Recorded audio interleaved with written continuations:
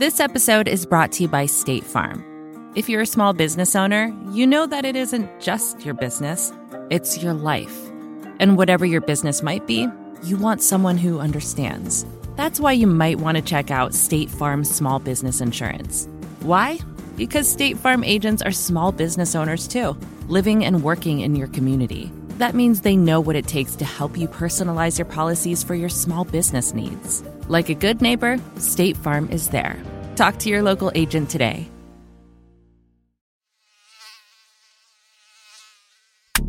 You've probably already gotten your first bug bite of the season, but itch is way more than skin deep.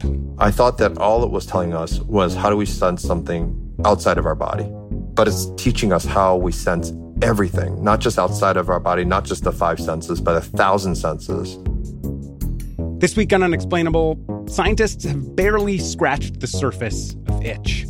So how deep does it go? Listen to Unexplainable for new episodes every Wednesday. Hey folks, Preet here. I'm off this week, but instead I'm excited to bring you a special episode of Stay Tuned, hosted by none other than my friend and Cafe Insider co-host, Ann Milgram. As the country grapples with the need for police reform, Ann sat down with Scott Thomson, the former police chief of Camden, New Jersey. Camden has become a national model for community policing following its decision in 2013 to disband its police department and build a new one from the ground up. Ann appointed Thomson to the position of police chief when she was Attorney General of New Jersey, and the two worked closely together to set Camden on the road to reform. In their conversation, Ann and Scott reflect on their history together, the challenges they faced in Camden, and the key decisions that led to the city's turnaround. And now I'll turn it over to Ann.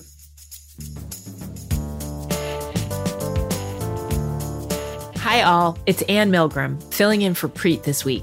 The Black Lives Matter protests that have swept the country over the last few weeks have changed the national conversation about policing and its future. Just last week in Atlanta, we saw yet another fatal police shooting. That's why I felt it was so important to sit down with Scott Thomson. Scott retired as Camden police chief last year after serving in the department for over 25 years. I appointed Scott to the position of interim police chief in 2008 when I was the Attorney General in New Jersey, and then I formally tapped him for the role before I left office in 2010. Under his watch, Camden went from being one of the most dangerous cities in the United States to becoming a national model for community-based policing. Today, the crime rate is its lowest in over 50 years. Scott has been recognized nationally for his achievements. He's a recipient of many awards, and his work was cited by President Obama, who visited Camden and met with Scott in 2015, calling on Scott to testify for the Task Force report on 21st century policing. So as we start to think about the big changes that need to happen in law enforcement across our country, there's simply nobody better to hear from than Scott Thomson. Welcome, Scott. So Scott, Chief Thomson, we go way back. When do you remember when we first met was it 2007? Yeah, I think I was in a room in which you came in and were addressing the leadership of the organization at the time.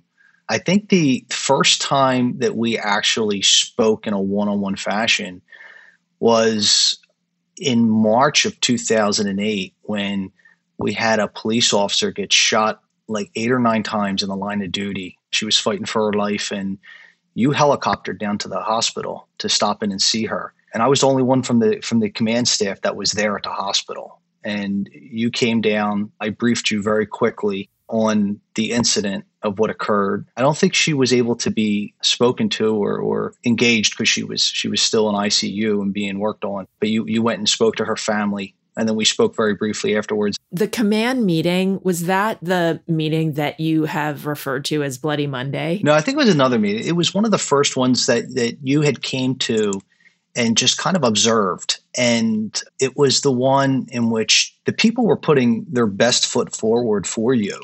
And because, everybody knew the Attorney General was there. At that point in time, you were probably about 13 years on the job. You and I are both graduates of Rutgers, right? And then you joined the force. Your time before that, just talk a little bit about your work with gangs and narcotics. Yeah, when I first came on the police department in 1994, I was originally assigned to the Uniform Patrol Division, just like every new hire is. I did my time with a field training officer. I was assigned to the North Camden section of the city, the 1st District. And that has always been one of the most challenged sections of the city in many aspects, not just from a crime, but from the way it's geographically located. It's kind of broken off from the rest of the city. There's only really like 3 or 4 ingress egress points to that point of the city. So when you're in North Camden, you're kind of in a city within a city. There was really strong drug gang violence at that time. That's when a gang called the Sons of Malcolm X rolled the streets. The initiation into this gang was basically like a random shooting murder. And one night they had what was called test night, where they were indoctrinating people into the gang, and they went throughout the city and shot like 6 or 7 people and killed 4 of them. And a lot of them, almost every one of them, were just innocent people. So that was the underpinning of what the dynamics were on the streets within the city, and particularly within North Camden. So I did a few years in uniform. I then ended up being put on what was called the Tactical Force Unit, which essentially was, it would be like a specialized unit within the organization that you worked steady night work. You worked 6 at night till 4 in the morning. And you just essentially ran the citywide jurisdiction, and you went from hot call to hot call. You didn't go to the disturbance of the peace. It was the gun calls, the large fights, the crimes in progress. And generally they were, that was the squad that would show up and was supposed to bring order to disorder. The culture within the organization was there were a lot of heavy-handed tactics. When the task force showed up, usually it was to bring an end to whatever the problem was. And the manner in which they did it was as quickly and as forcefully as possible. I did that for about 2 years. And then I went over to the narcotics unit. And, in a city of 9 square miles, we had about 175 open air drug markets at the time. Camden was always a place where people came in from out of the city, right, to buy drugs? Yeah. So Camden, in cities of 50,000 or larger, is still to this day the poorest in the country. The per capita income is less than $14,000 a year. And it's a city of extreme poverty that's surrounded by communities of affluence. Some blue collar towns, but several years ago there was Money Magazine. I think it was Money Magazine had named Morristown, New Jersey, which is literally like 10 miles up the road, as the best place in America to live. And 10 miles down the road in Camden was the nation's most dangerous city to live. And so you would have about 80% of the drug buyers were suburbanites. They would come in. They were the lifeblood to the drug gang culture. So yeah, that was what fueled the problem in large part. When did you join the command staff? Like when were you first promoted? I think I got my first promotion. It was 99 or 2000. So I had about 5-6 years on the job. I had came out number 1 on the sergeant's list in the department. Because I came out number 1, the then chief had given me the choice of assignments. And I elected to stay where I was, which was with narcotics. And then I got promoted up another rank in narcotics up to lieutenant. And then when I made captain, which would have been in probably 2005, 2006, I came back to work in the police administration building. So I had been detached out to working on task forces, working with the FBI and the DEA and the U.S. Attorney's Office and the State Attorney General's Office. I was working remotely for several years, but then I came back within the organization, overseeing investigations. And it was around this time that you and I first started to intersect. Yeah, you were captain at the time? I was a captain. So in 2007, I was looking back at the stats. It was a very bad year in Camden. And just so folks understand, the AG's office, the prior Peter Harvey was the AG in 2003. He had superseded the Camden Police Department, which is really an extraordinary thing. It doesn't happen. That was the only police department out of 600 plus departments that was superseded during my time in office that someone had taken over. So I came in 2007. I was sworn in June 29th, 2007, and the police department was still under state control. And at first we had police directors. So we had people on the ground. They were civilians. And the idea had been that it would be better to have civilians. And that's sort of the model I inherited, better to have civilians who weren't part of the department, who were sort of overseeing public safety in the department. And of course, as you know, we went through I think 2 or 3 of those on my watch. And then one interim chief, I had decided that it wasn't working to have the outside civilian police director model. And so we had another chief before we came to you. But just to sort of highlight, 2007, there were 42 homicides. 2008, it was an even worse year. There were 54 murders. And I think you talk a lot about how little the department was clearing crimes at the time. But do you want to talk a little bit about that? Because I think people really focus. I certainly was struck when I looked last night at how many homicides there were. I'd known it, of course, at the time, but I was sort of brought back to that. But I was also struck by some of the comments you made about how bad the department was at sort of solving crimes. Yeah. Well, one thing I think, if I could just jump back, I think it's important for people to understand, because when you talk across the country to different law enforcement folks, often I'd be asked questions of how you were involved with the way you were. And in the state of New Jersey, the New Jersey Attorney General has constitutional authority over all law enforcement in the state of New Jersey. So the New Jersey Attorney General is the chief law enforcement officer in the state. And with a stroke of a pen, will provide directives that will set policy for all 550 police departments in the state. It's the most powerful attorney general within their own state as far as scope over law enforcement. You don't see that across the country, a lot of different attorney generals. Most of them have more of kind of a consumer fraud, civil aspect, and are really hands-off when it comes to law enforcement. And I think that's mostly because AGs are elected, not appointed. So New Jersey's one of only 4 or 5 states that are political appointments in some way, or, New Hampshire's, I think that the legislature appoints. There are other states, Rhode Island is elected, but also has criminal jurisdiction. But most states don't actually have the criminal jurisdiction. And I think a lot of that is because they're politically elected, not appointed. And so the criminal thing is much more localized in those places. In New Jersey, it's unified. There's one person who oversees all the police departments, all the prosecutors. It's really different. Yeah, so I just think that's important for context for a lot of people to kind of understand how and why you were so involved with local law enforcement.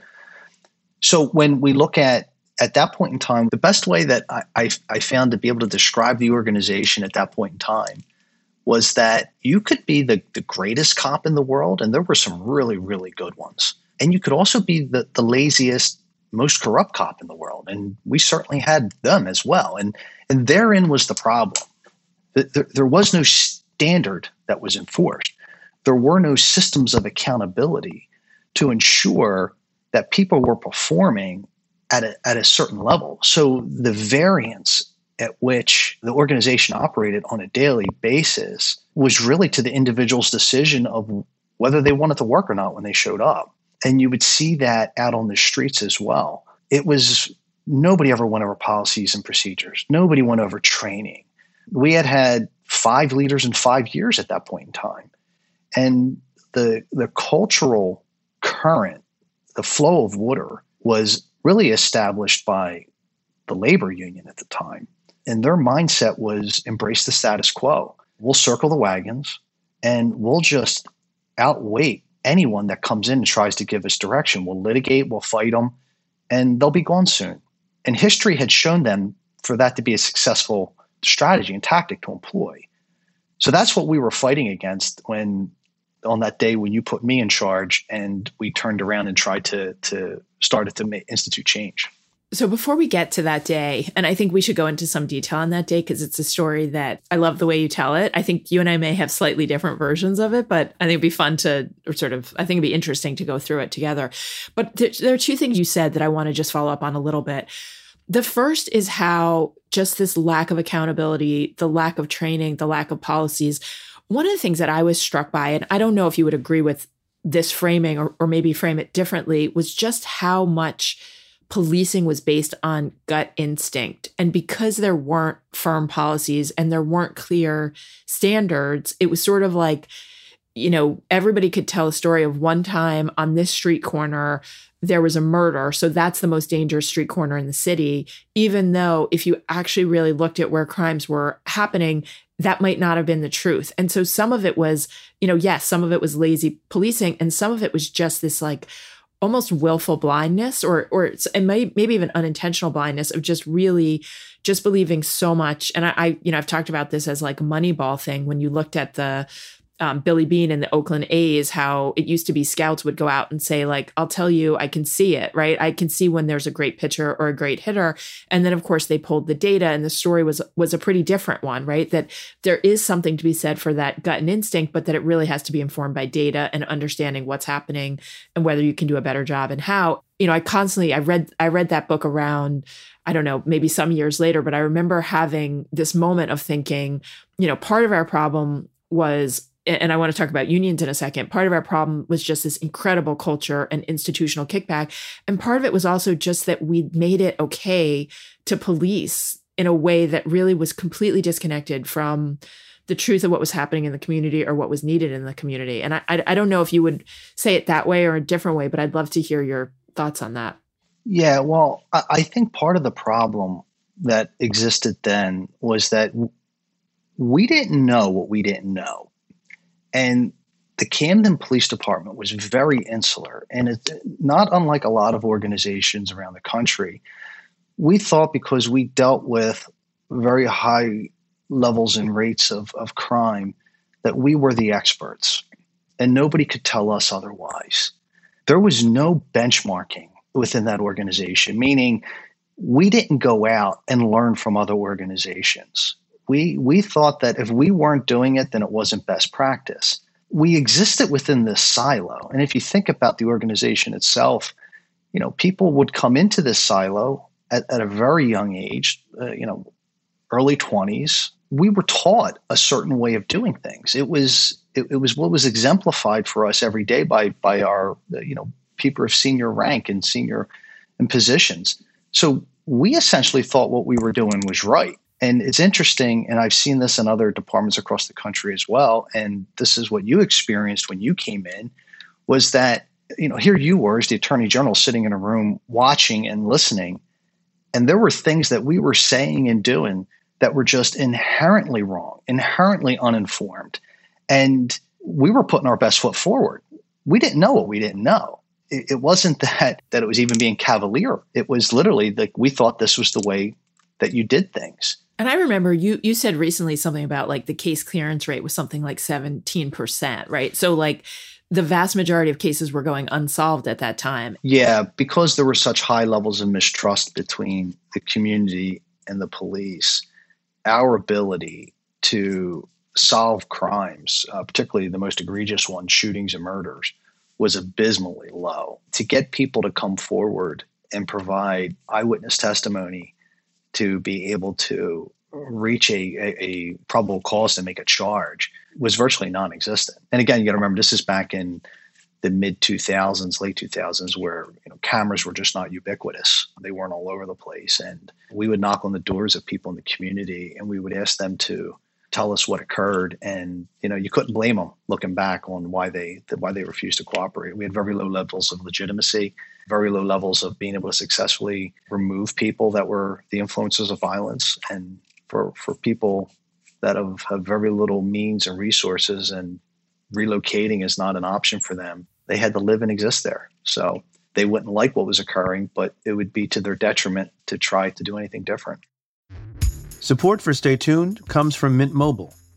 If there's one thing that all former U.S. attorneys for the Southern District of New York have in common, it's that we love a good sauce. It's even rumored, although I can't fact-check this, that Ogden Hoffman, who served in the position from 1841 to 1845, never ate a meal dry. Now you're probably asking, what does sauce have to do with my cell phone bill? It's because Mint Mobile's secret sauce is that they sell all of their wireless services online. They cut out the cost of retail stores and pass those sweet savings directly to you. For a limited time, their premium wireless plans are just $15 a month when you purchase a 3-month plan.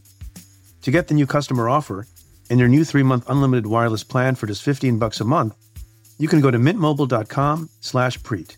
That's mintmobile.com/Preet. Cut your wireless bill to $15 a month at mintmobile.com/Preet. $45 upfront payment required, equivalent to $15 a month. New customers on first 3-month plan only. Speed slower above 40 gigabytes on an unlimited plan. Additional taxes, fees, and restrictions apply. See Mint Mobile for details. Support for Stay Tuned comes from Squarespace. In this day and age, if you're starting a new project, one of the first things on your to-do list is creating a website. That might seem a bit scary at first, especially if you've never done it before. But there are tools out there that make it easy for anyone to create their own site, like Squarespace. Squarespace is an all-in-one platform that you can use to build a website and help people find your ventures. Creating a website with Squarespace is straightforward and painless, even if it's your first time making one. Whether you want to sell your products or a service, or need a place to host your blog or portfolio, Squarespace can help you get your name out there and makes it easy to find on the web. They have plenty of tools to help make your website look pretty great too, all while customizing it to fit your particular needs. Because your site is your own, and it shouldn't be fit into a one-size-fits-all box. Get the functionality and the unique look that you need. Head to squarespace.com/tuned to save 10% off your first purchase of a website or domain using code TUNED. So in 2008, you were just deputy chief. And I think a lot of people don't understand civil service in states and in police departments, but civil service really drives how people get promoted. There are tests that people have to take. Officers have to take. You have to be at a certain rank. Then you take the test in order to be promoted. And the way it works across America is that, as a rule, police chiefs they're appointed by the mayor. They're politically appointed, but they're usually appointed after most police officers serve about 25 years on the job, and then they're eligible for retirement. And so what you usually see is police chiefs being people who are senior on the force. They have taken the test to be the chief, to be considered for chief, but they're promoted when they have 22 or 23 years on the force. They often serve, 2.5, 3 years, and then they retire. They go on to private security jobs or teaching or other roles in the community. But basically, that's a really well-trodden experience in America. And so if we go back to 2008, I could say that I had hired folks, and I'd hired folks that came very, very highly recommended nationally to come in as police director. We then put in, and let's just maybe tell the story of your promotion for a second, but I want to note that what happened with you, and I can't emphasize this enough, you were 36 years old at the time. You were incredibly young. You had 14 years on the job. And you would have basically been promoted to chief in almost, in my view, in no other police department in America. And the reason that we could promote you to chief is that the Governor Corzine at the time, had done a state takeover of Camden, their finances as well. So a prior AG had taken over the police department, but then Governor Corzine took over the state finances, and it was run by Judge Davis, who you and I both knew and loved and admired greatly, and who sadly passed away recently. He was able to basically, the civil service rules were suspended. And so a lot of things and hurdles that I would have had to have gone through, I didn't have to follow. And that's important, I think, because the civil service rules have stopped, in my view, innovation from flourishing in departments. The most innovative officers are not the ones who are promoted. And usually people are promoted at the end of their career to be chief. They're sort of on their way out with an eye toward their future outside of the police department, not inside the department. And so, I wasn't much older than you at the time. I think I was 37, maybe a year older, but you were really young chief. And it was just out of the norm. Before we put you in as chief, I had decided that I wanted to put in an interim chief in the city, that I wanted to stop bringing in outsiders. We had not had success with it for a variety of reasons, I think. And so I put in another chief. He came in, he was not long on the job, and we had a huge battle over, do you remember what we battled over? The traffic unit. The traffic unit, right? And so this is a story neither of us really talk about, but I think it's worth just delving into a little. Do you remember my opposition to well, can you tell us what the traffic unit was? Yeah, so it was actually funny. At the time, the police department was, like most troubled police departments in an urban environment, it had become very political. There was favoritism, there were pet projects and pet units, and these favored individuals would get plum assignments and plum resources. And at that point in time, there was a traffic unit that was just receiving all of the resources. I think it was a unit in a department that was the size of almost 400 cops. This was a unit that had about 20 officers. So they disproportionately had amount of officers assigned to them. Each officer had a summer car, a winter car, and a motorcycle. All secondary employment would flow through them.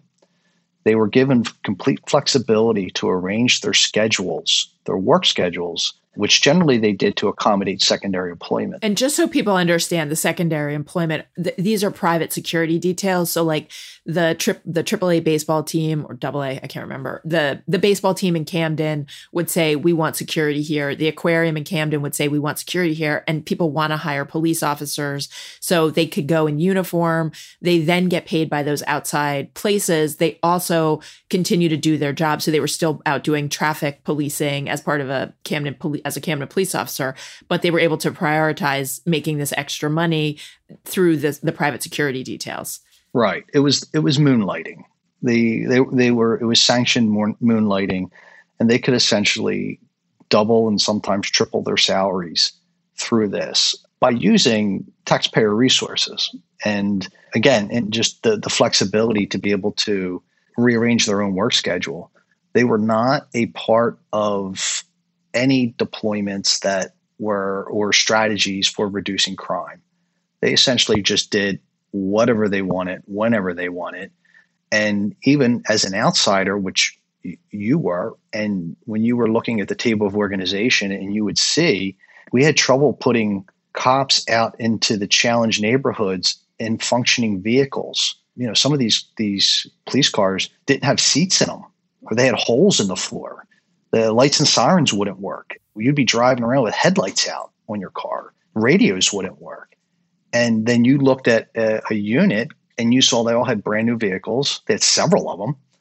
And you started to ask some really good questions. And I remember in that meeting, the answers you were getting weren't good because there were no good answers. And I remember watching you get white-knuckled. I saw the grimace on your face as when some of the replies were coming in, kind of confirming what you had suspected. And you composed yourself. You sat up straight in your chair and you said, "Chief, I can't think of any other way to say this, but you do not have a traffic problem. You have a murder problem in this city. And I expect you to deploy your resources consistent with that. Are we clear?" And the leadership in the room, basically, they wouldn't even make eye contact with you. They were looking down and they said, "Yes, ma'am." And you said, "Good." And then you got up and pretty much concluded that meeting. And then it didn't happen. This was before you became chief, right? Is that your memory, Scott, or was that the meeting I had with you? No, that was my memory. That was, and I believe that was kind of the straw that broke the camel's back. Yes, that's what I remember too. Yeah, I remember that they had submitted to you another table of organization where they changed the name of the traffic unit to something else, but all they did was just change the name of it. And when you peeled like one layer of the onion back, saw exactly what it was, and then I don't think you were interested in having any more conversations at that point in time. Joe Cordero, who had been the police director in East Orange, he was former NYPD, had been a chief in Massachusetts. He was my sort of head of law enforcement. He's, strategically amazing at thinking about reforming organizations. And I remember sort of sending him down after this other org chart had come out to basically sort of like pull the papers and figure out firsthand what was happening, and him coming back and saying, nothing's changed, right? That basically it's sort of status quo, a different name, different number. And so, I remember having this conversation with the sort of first interim chief and basically saying, like, this is the decision you have to make, right? And this story in some ways encapsulates some of the fight to reform, because some of the local political leaders were not in favor of the work that we were trying to do.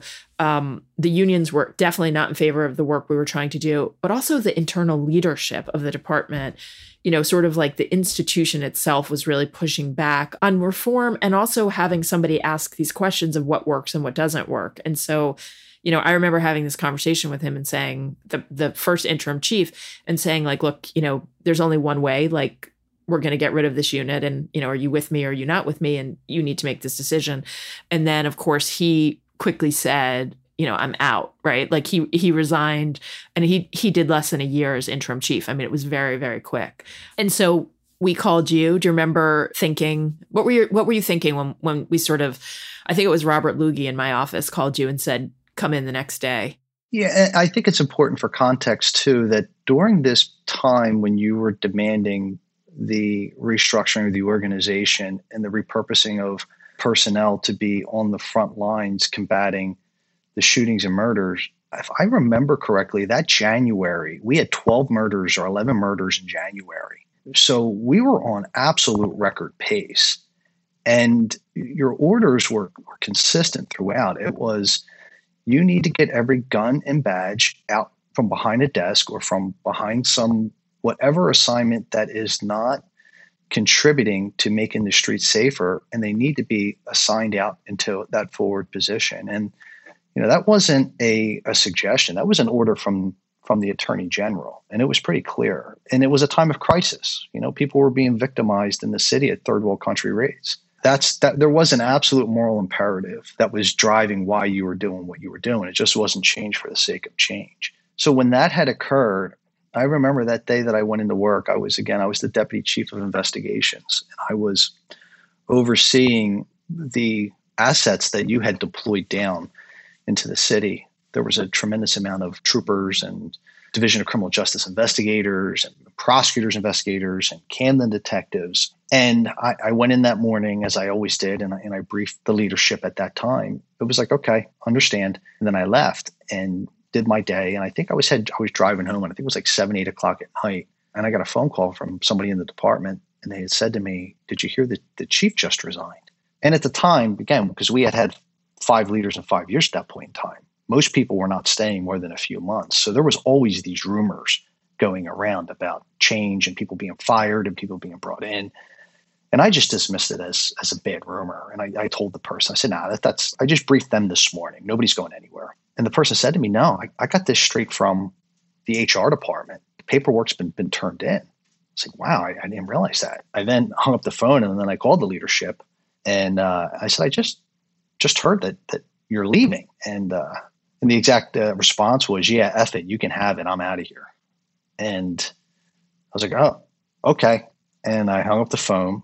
And then it was probably about 10 minutes later, because I was still driving home. My drive from work to home is, at that hour of the night, maybe 15, 20 minutes. So it was only a few minutes later, I'm driving down the same stretch of the road. And I look down, and Trenton, New Jersey's calling me, which is the capital, which is where your office was. And I answered the phone, and the voice on the other end said, "Scott, my name's Robert Logie. Do you remember who I am?" And I said, "Yes, sir. I remember meeting you." And he said, "Tomorrow morning, the Attorney General wants to see you in her office at 8 a.m. Be here for that meeting, and don't tell anybody you're coming." And I said, "Okay."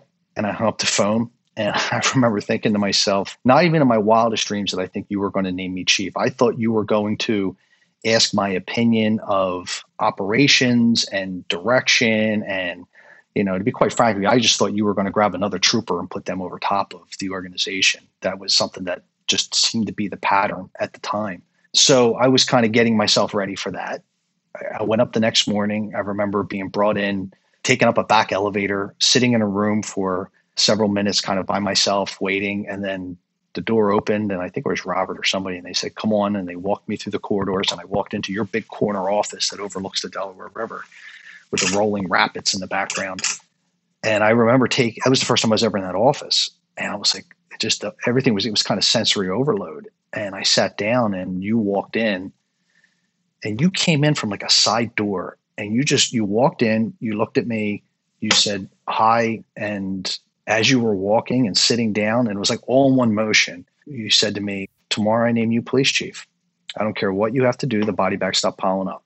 And I said, "Oh, okay." And then you said, "What are you going to do?" And I was like, "Well," and I'm trying to think. I'm completely flat-footed on at that moment in time. And then we started a conversation. I remember you also asking me, you said, "Well, what is your weakness?" And I didn't fully understand what you meant. And I said, "Well, what do you mean?" And you said, "Well, everybody's got strengths and weaknesses. What's your weakness?" And I said, "Well, from a command perspective, I have no experience in administration or budgets or anything like that, procurement." And you said, "Okay, well, we're going to get you the help you need, but we're going to change things down there." And I said, "Okay." And I remember walking out of that office, I had a kind of an eruption of emotions. I had a lot of fear. I had a lot of anxiety. I wasn't certain even if I was ready, right? I mean, I'm thinking to myself, wow, this all happened so fast. Like what happens next?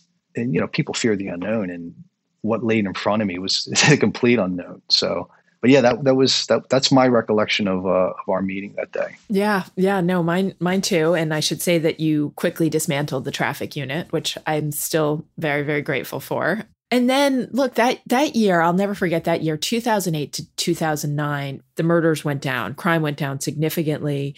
And in that year, there were 34 murders in 2009, still way too many, but down from 54 the year before, down 40%. And just I remember, and I don't know what you're thinking on this, but I just remember that there was this huge invigoration in the community of sort of this idea of like, the city was going back to being safe and would be safe for the people, and that there was a huge amount of work to be done. But that I just remember sort of that, to me, always felt like this great moment of understanding what an important role the police department makes in the safety of the city. And just you being able to sort of show that with all the work that we did in that one year, it really stands out in my mind as just sort of like that to me was one of the watershed moments of all the people we were fighting. And there's a lot of conversations we could have about how we changed HIDTA, the high impact drug trafficking agency, about how we went to battle with the FBI, who only gave the city of Camden, the most dangerous city in America, 2.5 violent crime agents,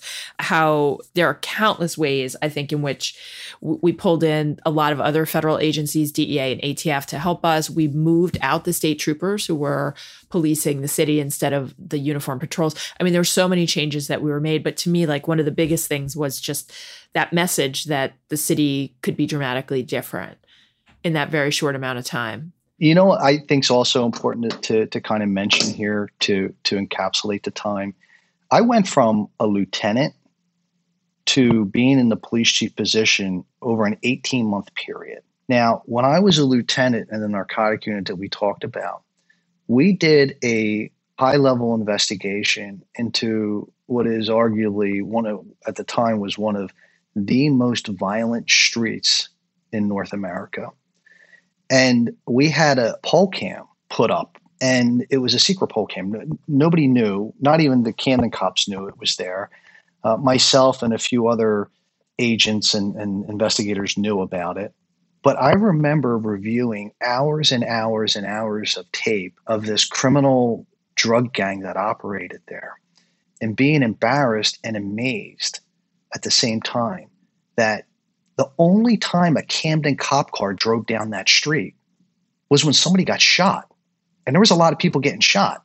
But absent somebody being shot, the police didn't patrol it.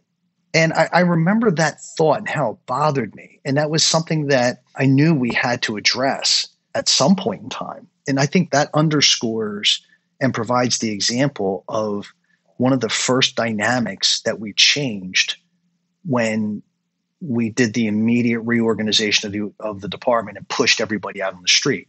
It was to create a presence wherein there was none. And prior to that, the most violent people in the city would operate with an absolute sense of impunity on the public streets, which has caused the overwhelming majority of the population, which are good people, to abandon public space and never leave their homes. So the disruption of shaking up the entire organization, pulling everybody out from behind the desk and putting them out on the street was in large part, even before we put systems of accountability in place, what gave us the ability to start to have reductions in violent crime immediately. This episode is brought to you by State Farm. You've heard it before. Like a good neighbor, State Farm is there. But it's more than just a tagline, because State Farm agents are small business owners themselves who live and work in your community. And if you're in the market for small business insurance, who better to work with than an agent who understands what it takes? State Farm agents can help you create a personalized insurance plan that fits your small business needs and budget. Talk to your local State Farm agent today about small business insurance. Like a good neighbor, State Farm is there. I think we should talk a little bit about accountability. I also just want to say, we've all been talking a lot about the redeployment, the sort of reorganization of the police department in 2013. And just to sort of give a tiny bit of background for folks who haven't followed this lately, we left in 2010. Corzine lost the election to Chris Christie. We left early in 2010. You were the chief. and the incoming governor had cut the state budget, not just Camden's budget, but essentially the distressed city aid, which was a lot of money that went to Camden and Newark and other cities that didn't have the ratables, the tax base in the city to support public safety. And so you ended up having to fire, I think, over 160 officers as a result of those budget cuts. Crime went up to a high of 67 murders in 2012. And then this incredible thing happened where the county created a police force, and that was really approved by everyone, to be led by you and to really let you figure out who you needed on your team, how to hire, how to fire, how to essentially police. And I think really a lot of the reforms that you and I are talking about from 2008 to 2010 when we left, we did an incredible amount. But one thing that was really difficult was to bulletproof it from future change. And I don't think any of us understood the extent to which that one slash of the budget would just send the city into a spiral. And really all these reforms that you were working at, they require officers on the street, like you're just talking about. If you have half the number of officers, there's no way to put an officer on that dangerous street to just sort of be part of the community. And so you then come through this transformation, and we should talk a lot about 2013. But I'm so interested to hear some of what you and I have talked a lot about, and I've heard you say it before, like that it was simple, but it's really hard, and that accountability is one of the core pieces of it. I mean, Camden right now, it is the safest it's been in over 50 years. I was there not long ago, as you know, to go to the aquarium. My 5-year-old wanted to see the hippos and the penguins. And so we went there, and it is just, I spent so much time on the ground in Camden. It is a different place than it was. And that really is due to your leadership. And it's hard. And it was, I think, one of the pieces of this is it was a roller coaster that really continued into not long ago. I describe it best as when we describe the concepts of what we did, they're simple. It's just not easy to do. It's important to also know that the progress we were able to make over that 2-year period from 2008, 2010 was challenged at every step in the way. My first 6 months as police chief, under your cover of the Attorney General's cover, I had 100 grievances filed against me, and I believe it was 8 lawsuits. If not for the state oversight and your empowerment, I would not have lasted as the police chief there. First of all, I would have never been appointed into the position. I just wasn't their person. They didn't know me. And even if they'd known you, don't you think they wouldn't have supported you? Yeah, no, because everything we were disrupting the status quo. I mean, look, everybody was up in arms over it. And when you're talking about Camden, its gift is its curse. It's very incestuous. Everybody's related to each other. Everybody knows each other. So, when you're starting to hold people accountable, that's not welcomed with open arms. So, not only did I have my own workforce that was upset about it, but I had virtually all of their relatives and friends who were in other departments throughout the city also not happy about it either. So it wasn't like I was getting support from the infrastructure within City Hall in and of itself to boot, right? So it was being appointed by you and having that cover, because they couldn't just, if they could have just with one council meeting got rid of me, they would have. There's not a shadow of a doubt in my mind that would have occurred. But they couldn't, because the governor was providing 85% of the budget, and you were the Attorney General, and you had to say. I remember in the meeting in which they resolved me at your direction, I was essentially threatened by council president. He said, "You've got the power of the Attorney General behind you. If you don't reduce crime in 1 year, I'm firing you. I'm going to call for your firing. Do you understand me?" And it was overwhelming. But I think it's important to know that, because it was, again, the progress that was made, and we made some really good progress. It was in spite of the institutions at the time. And really, when 2013 occurred and the opportunity presented itself to build culture as opposed to change it, I literally could do in 3 days what would have taken me 3 years. Was that because of the union contracts too? It was. And it was also because you had new union leadership. It wasn't, a lot of people will call the dissolution of the city police department as union busting. Well, the county within 2 or 3 months had a union, had the same union. It was the Fraternal Order of Police. but the leadership was different. And the leadership was as interested in public safety as it was in the wellness and welfare of its own constituents, its members, the cops. I think that's such an important point. It was a tremendous facilitator. I mean, even look at what we were able to do last year. I mean, I was able to write a use of force policy and have the ACLU, the community, and my union all sitting at the same table working in accord. And it's now a national model. I should say that people are looking at it and adopting it across the country. You talk a little bit about like the three most important things were hiring guardians, not warriors. So just really changing the mentality of the officers. Second, community, becoming a part of the community, the officers on the street. You eliminated the patrol division to have everyone be a community officer, but really listening to and becoming a part of the community. And then third, de-escalation and really changing the way that the officers thought about things. So part of this shift, it feels to me like the shift to the county department put you in a very strong position to do all three of those things in a way that it might have been harder to do under the old model. I don't know if you think that's right. No, that's absolutely right. And I think that it serves as a foundation for everything that we did. And truth be told, it's I'm not saying that the Camden model is the silver bullet, but when we're talking about changing policing nationally, if those three things lie at the foundation, I think we can start to have meaningful conversation with people. And rather than just circling the wagons and trying to defend the indefensible, we were able to make significant progress with legitimacy with the community when they would essentially let me know at very high levels of volume how displeased they were with the police. And rather than pushing back and arguing with them, I embraced it. And I said, you know what? I agree with you. And I need your help to fix this. And made them part of that process. I remember you gave your cell phone out at a community meeting, and then you started giving your cell phone out at a community meeting. And that's such a symbol of really changing the us versus them mentality, right? Of basically saying, like, you have a problem. You don't have to go through all this bureaucratic stuff to lodge a complaint that may never get acted upon. Like, they could come directly to you. And you and I also talk about this a lot too, that there's a difference between what's actually unlawful or against policy and what's right. And that there were times where people might be acting within the existing policies, but still doing something that was wrong. And so your willingness to engage on that, I think, probably also sent a very important message to the community. Yeah, it was also, it was putting systems in place that protect people from themselves. I remember the first time I gave my cell phone number out at a community meeting was back when we were together, and it was in 2008. I went to a meeting, and the people in the community did not like the way the cops were talking to them and treating them. And some of those cops were in the room.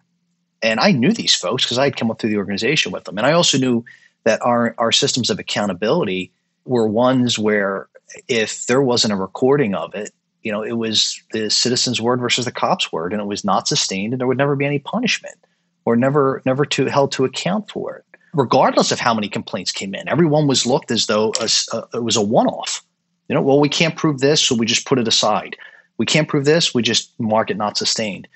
And never did even the organization look and say, well, how do 10 people that don't know each other all say the same thing, right? Even if I can't prove any one of them, the fact that there is 10 people that don't know each other that are making the same allegation, I'm going to give credibility to it.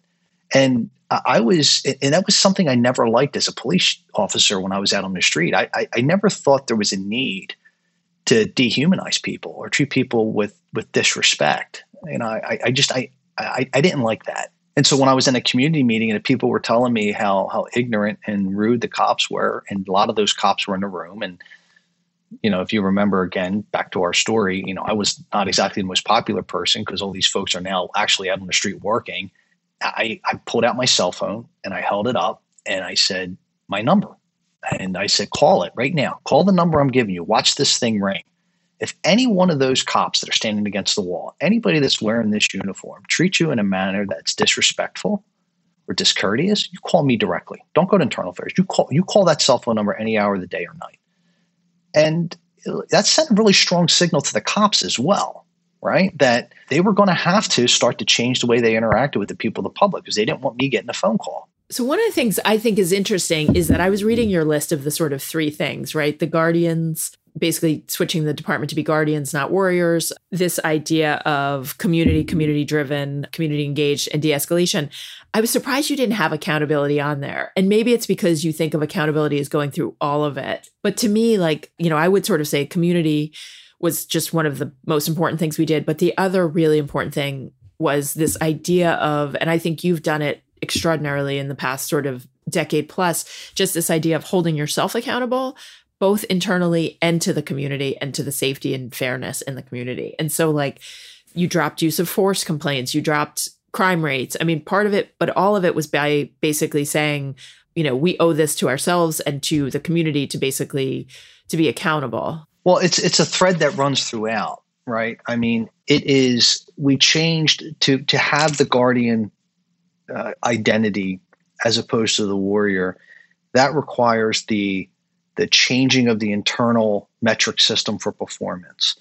We had to stop rewarding officers on outputs and more on outcomes, meaning we had to stop determining who are the good cops by who wrote the most tickets and who made the most arrests, right? The definition of insanity is doing the same thing over and over again, expecting a different result. That's what we had been doing for decades. And every year we got worse. Even if we were to statistically reduce crime, our relationship with the community was never getting any better. We were still viewed as illegitimate. And look, truth be told, what a lot of the things that even I did very early on as chief, I learned through the process. I made a lot of mistakes, and I matured, and I continued to try to be more informed by the people. You had, and I think it was maybe in 2012 or 2013, I can't remember, but you had introduced me to Barry Friedman at the New York Policing Project. And Barry was very instrumental in helping us with our use of force policy and doing community engagement and the like. And it was really in conversations with him. He's one of the nation's leading experts in constitutional law. And he was talking to me about the consent of the people. And, he educated me on that. And then it just shaped the way I looked at things differently. When I could start to be better informed of these processes, I think that it really gave us the ability to capture even more momentum. But so accountability is absolutely key, I think, and it's also part of our de-escalation. Our use of force policy de-escalation isn't a suggestion. It's codified in our department's policy. And every time we use force, doesn't matter whether the force is reasonable and lawful. If when we review the body-worn camera footage of the force that's used, if the officer's actions were not consistent with de-escalation, or worse yet, if their actions aggravated and escalated the situation, we would take action. A perfect example would be, a cop uses force because somebody punches the cop. Well, if you just freeze it at that point in time and say, well, the person punched the cop, therefore the cop's using a taser or striking the individual back is justified, right? That may be so if you freeze it right there, but we're rewinding the tape and we're going back and we're seeing the actions of the officer. And was the actions of the officer, were they provoking the individual? Were they the ones that closed the space? Was this kind of a scenario that we call officer-created jeopardy? Could it have been better handled? If the officer's actions were consistent with our policies and training, would force have even had to be used at all? And that's an educational process for the officers too. And when you put systems like that in place, you start to protect people from themselves, and they become better trained. They become more thoughtful in what they do and how they do it, because you're not allowing them to exercise the excuses they would traditionally use. I wonder, Scott, when you think about sort of policing in America today and the need for reform and where we go from here, if you have any thoughts on that. Well, I believe that much like we did in Camden and in our transformations, I believe the burden is on us as police. I mean, at the end of the day, we may not like what's being said. We may not like the way we're being framed or painted in the media or the public. We may feel as though we're being vilified. But you know what? At the end of the day, we are still government, right? And we've got to be thick-skinned about this. And I think it's important for us to empathize with why people feel the way they do, and don't be defensive. And it's not easy to do, because still we're talking about human beings, meaning on the police side. So it's not easy to sit in a room and be blamed or be yelled at, or particularly if you feel as though you weren't the one that individually did it. I would tell my cops that when we would do the de-escalation training and trying to really enrich them in emotional intelligence, to say, this is what you need to understand. Right? You're 24 years old. There's no person in this room that was standing on the other side of the bridge in 1964 of Edmund Pettus's bridge. You may not be responsible to that, but the uniform you wear is responsible for that. So you got to understand that that is going to be an emotion that is very real. It's very visceral within people. So you can't take it personal when they say and feel a certain way. So I do think that it's important that police leaders and governmental leaders, that they don't just circle the wagons and cross their arms. I think that there are a lot of people that have some legitimate reasons, many legitimate reasons, to feel the way they feel right now. I think it's important to allow them to express it. I don't think now is the time to try to offer explanations. I think that when you get through that process, and it probably warrants some reconciliation, I have found that sometimes it's important to say you're sorry to people and be willing to show that you're willing to change and offer them to be a part of the change. So we just can't listen to them and then tell them what we're going to do differently. I don't think the public's going to stand for that. Again, we got to get back to we need the consent of the people.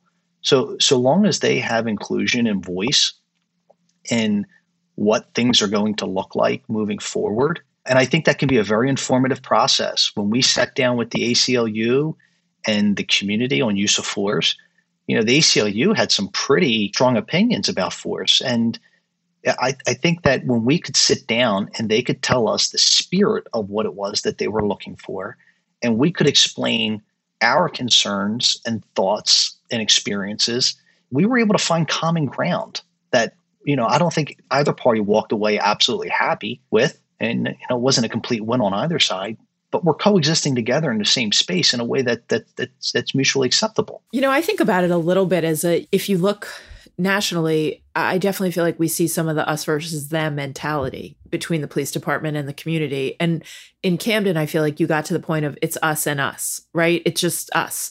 And you've erased that division. One of the things you said, and you've said it a couple times, and I would just put an exclamation on this point, is how many enemies we had. I mean, it's really hard for me to square where the world is today with where we were when there was a senior political leader in South Jersey. I will never forget this. We were going to redeploy the force. And so I called all the elected officials in Camden. Some wouldn't take my call. Some screamed at me during those calls. There was a really senior person who basically said, look, I like you. You're not going to be able to do this. Don't use your political capital, right? I mean, there were people who were just downright against us, and then people who just thought it was foolish of us to be spending the time and energy we spent there. But I know for both of us, it was our priority to make the city safe and to change the way the police department worked. But we really had enemies. And I could not begin to convey to our listeners just how deep that went. And I want to just contrast that with last year when you retired as the chief of police, and there was a ceremony dedicating the police department building to you, right, in your name. And if you and I had talked in 2007, 2008, and someone had told either of us that there would be a building named after you in that city, I think we would have both, we would have fallen on the ground laughing, because we would have thought it was so impossible that would be the case. And I can tell you, there is not a single person I talked to in the state of New Jersey, in law enforcement, involved in community and activism, who doesn't really give you such deep credit for the work that you've done there. And I just, I personally, I'm so indebted to you. And I think your work has been nothing short of tremendous. And it gives me nothing but joy to see Camden held out as a national model for what policing can be. I don't know if there's anything in your mind that sort of stands out in your time as chief, or sort of the transformation of Camden, but I will share the mic and let you sort of close us out with that. No, I appreciate you saying that. And I do think it's important to use the word progress and not success, because Camden still has tremendous challenges. But when you compare Camden against itself, it is it is remarkable the amount of progress that has been made.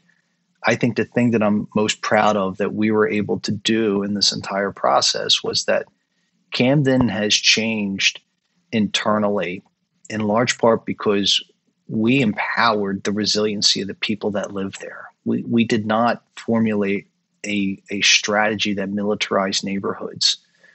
In fact, it was the transition away from those types of tactics that really gave us the greatest amount of progress. And I also think that if there's a lesson for other cities in the country, it's that in 2013, part of the reason why we were able to make so much progress in such a short period of time was because you had all the parties. You had a bipartisanship between the state of New Jersey, which was Republican leadership, Democratic county and city governments that were all rowing in the same direction, which rarely happens. And that created a hell of a current for us. Also, I think it's also very important to acknowledge that there were significant changes in the school system in Camden. I remember being asked one time when murders were high in like 08, 09, back when we first started. A reporter asked me what was I going to do to reduce murders. And that same day, the state of New Jersey published a report that ranked the 370 some odd high schools in the state of New Jersey, and the bottom 5 were Camden schools. And I looked at that report and I said to the reporter, if you increase my graduation rate 10%, you'll reduce the murders 20%. My point being in that was that a lot of the challenges for extremely destabilized communities are, crime is a symptom.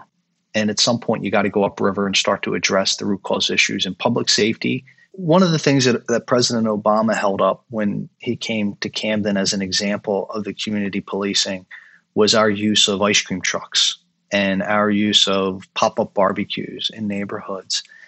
And I think it's important. The police even bought 2 ice cream trucks with drug forfeiture money, and in the summer drove them into some neighborhoods where gangs had taken over. And drug dealers were peddling on the streets, and otherwise the street was empty. They drove those ice cream trucks, planted them there, and had police officers giving out free ice cream. And suddenly the community started coming out and the drug dealers started fading away. All of a sudden the street corners where criminals were dealing drugs had police officers dishing out free chocolate chip. But in all of these efforts, the goal was to get the community involved before a crime takes place, to build trust before a crisis erupts. And officers then feel more welcome to their communities. Citizens are more likely to cooperate with the police, and that makes us all safer. And we discussed this when he visited in May of 2015, was that understanding my community and knowing that as challenged and as poor as my community is, that it's a food desert. And if the idea was to get people to populate the streets so that we could suppress the flagrant criminal activity, having a police officer be able to provide many people arguably probably the only warm meal they're going to have that day creates an entirely different dynamic in which they start to see each other and communicate with each other. So, us giving out ice cream, us doing the pop-up barbecues, us doing, a lot of our mentoring within the neighborhoods, they weren't just for photo ops. It was very specifically tailored to address the deeply rooted issues that vex the city and many neighborhoods. So, it's that kind of thoughtfulness that really local leaders know better than anyone. And, maybe it's not an ice cream truck, maybe it's something else. But I do think that that's really important for people to understand, and that we were just not trying to do feel good. Let's take a picture here so that, there's a rhyme and a reason for a lot of the things, for everything that we did. It may all begin with public safety, and public safety may be one of the most important variables in the entire equation, but it still is just one variable, and other aspects need to be addressed as well. It feels to me like that's some of the most important conversations that you and I have been having for a long time, but we're only now starting to have it nationally in the way that I think is important. And also, and I know you said this idea of, what should the police be out there doing? And you talk about you'd be willing to give up 10 officers for more boys and girls clubs, right? Just this idea of like, how do you work as a community for safety? And it's not just the police. And I think, this is a really important conversation about reform now that, in my view, we've never had before. Scott, you're amazing. I'm lucky to call you a friend and a colleague. Thank you, General. Thank you, Chief. To gain access to the exclusive weekly Cafe Insider podcast, which I co-host with Preet, head to cafe.com/insider. Right now, you can try a Cafe Insider membership free for 2 weeks at cafe.com/insider. Well, that's it for this episode of Stay Tuned. If you like what we do, rate and review the show on Apple Podcasts or wherever you listen. Every positive review helps new listeners find the show. Send me your questions about news, politics, and justice. Tweet them to me at Preet Bharara with the hashtag AskPreet. Or you can call and leave me a message at 669-247-7338. That's 669-24-PREET. Or you can send an email to staytuned@cafe.com. Stay Tuned is presented by Cafe. The executive producer is Tamara Sepper. The senior audio producer is David Tadashore. And the Cafe team is Matthew Billy, David Kurlander, Sam Ozer-Staten, Calvin Lord, Noah Azulai, and Jeff Eisenman. Our music is by Andrew Dost. I'm Preet Bharara. Stay tuned.